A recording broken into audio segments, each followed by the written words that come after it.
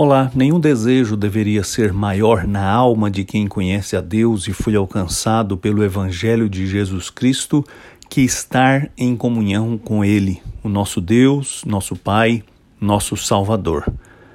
Muitas vezes nós ocupamos a nossa vida com muitas atividades que podem até ser úteis e necessárias, mas nos esquecemos do principal, do indispensável. E na vida de um servo de Deus, o indispensável é manter viva a sua comunhão com o Senhor. Por isso, o autor do Salmo 130, no versículo de número 6, fala do seu desejo, do seu anseio, da sua carência de estar na presença do Senhor. Ele escreveu assim: Eu espero pelo Senhor mais do que as sentinelas pela chegada da manhã.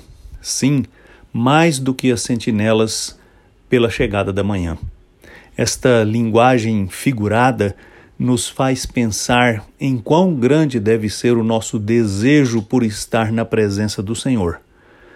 As sentinelas que trabalham durante toda a noite esperam ansiosas que o dia amanheça para terminar o seu trabalho, para descansar.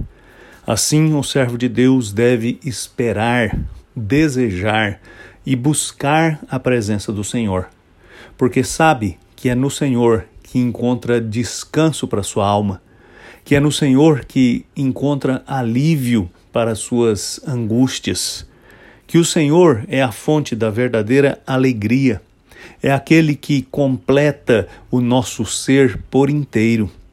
Por isso, você precisa, como salmista, ansiar pela presença do Senhor, buscá-la, exercitar-se na vida de intimidade com o Senhor, porque assim você terá tudo o que precisa e o Senhor completará você plenamente.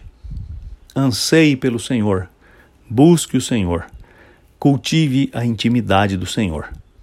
Eu sou Aguinaldo Faria, pastor da Igreja Presbiteriana da Moca em São Paulo. Vamos orar.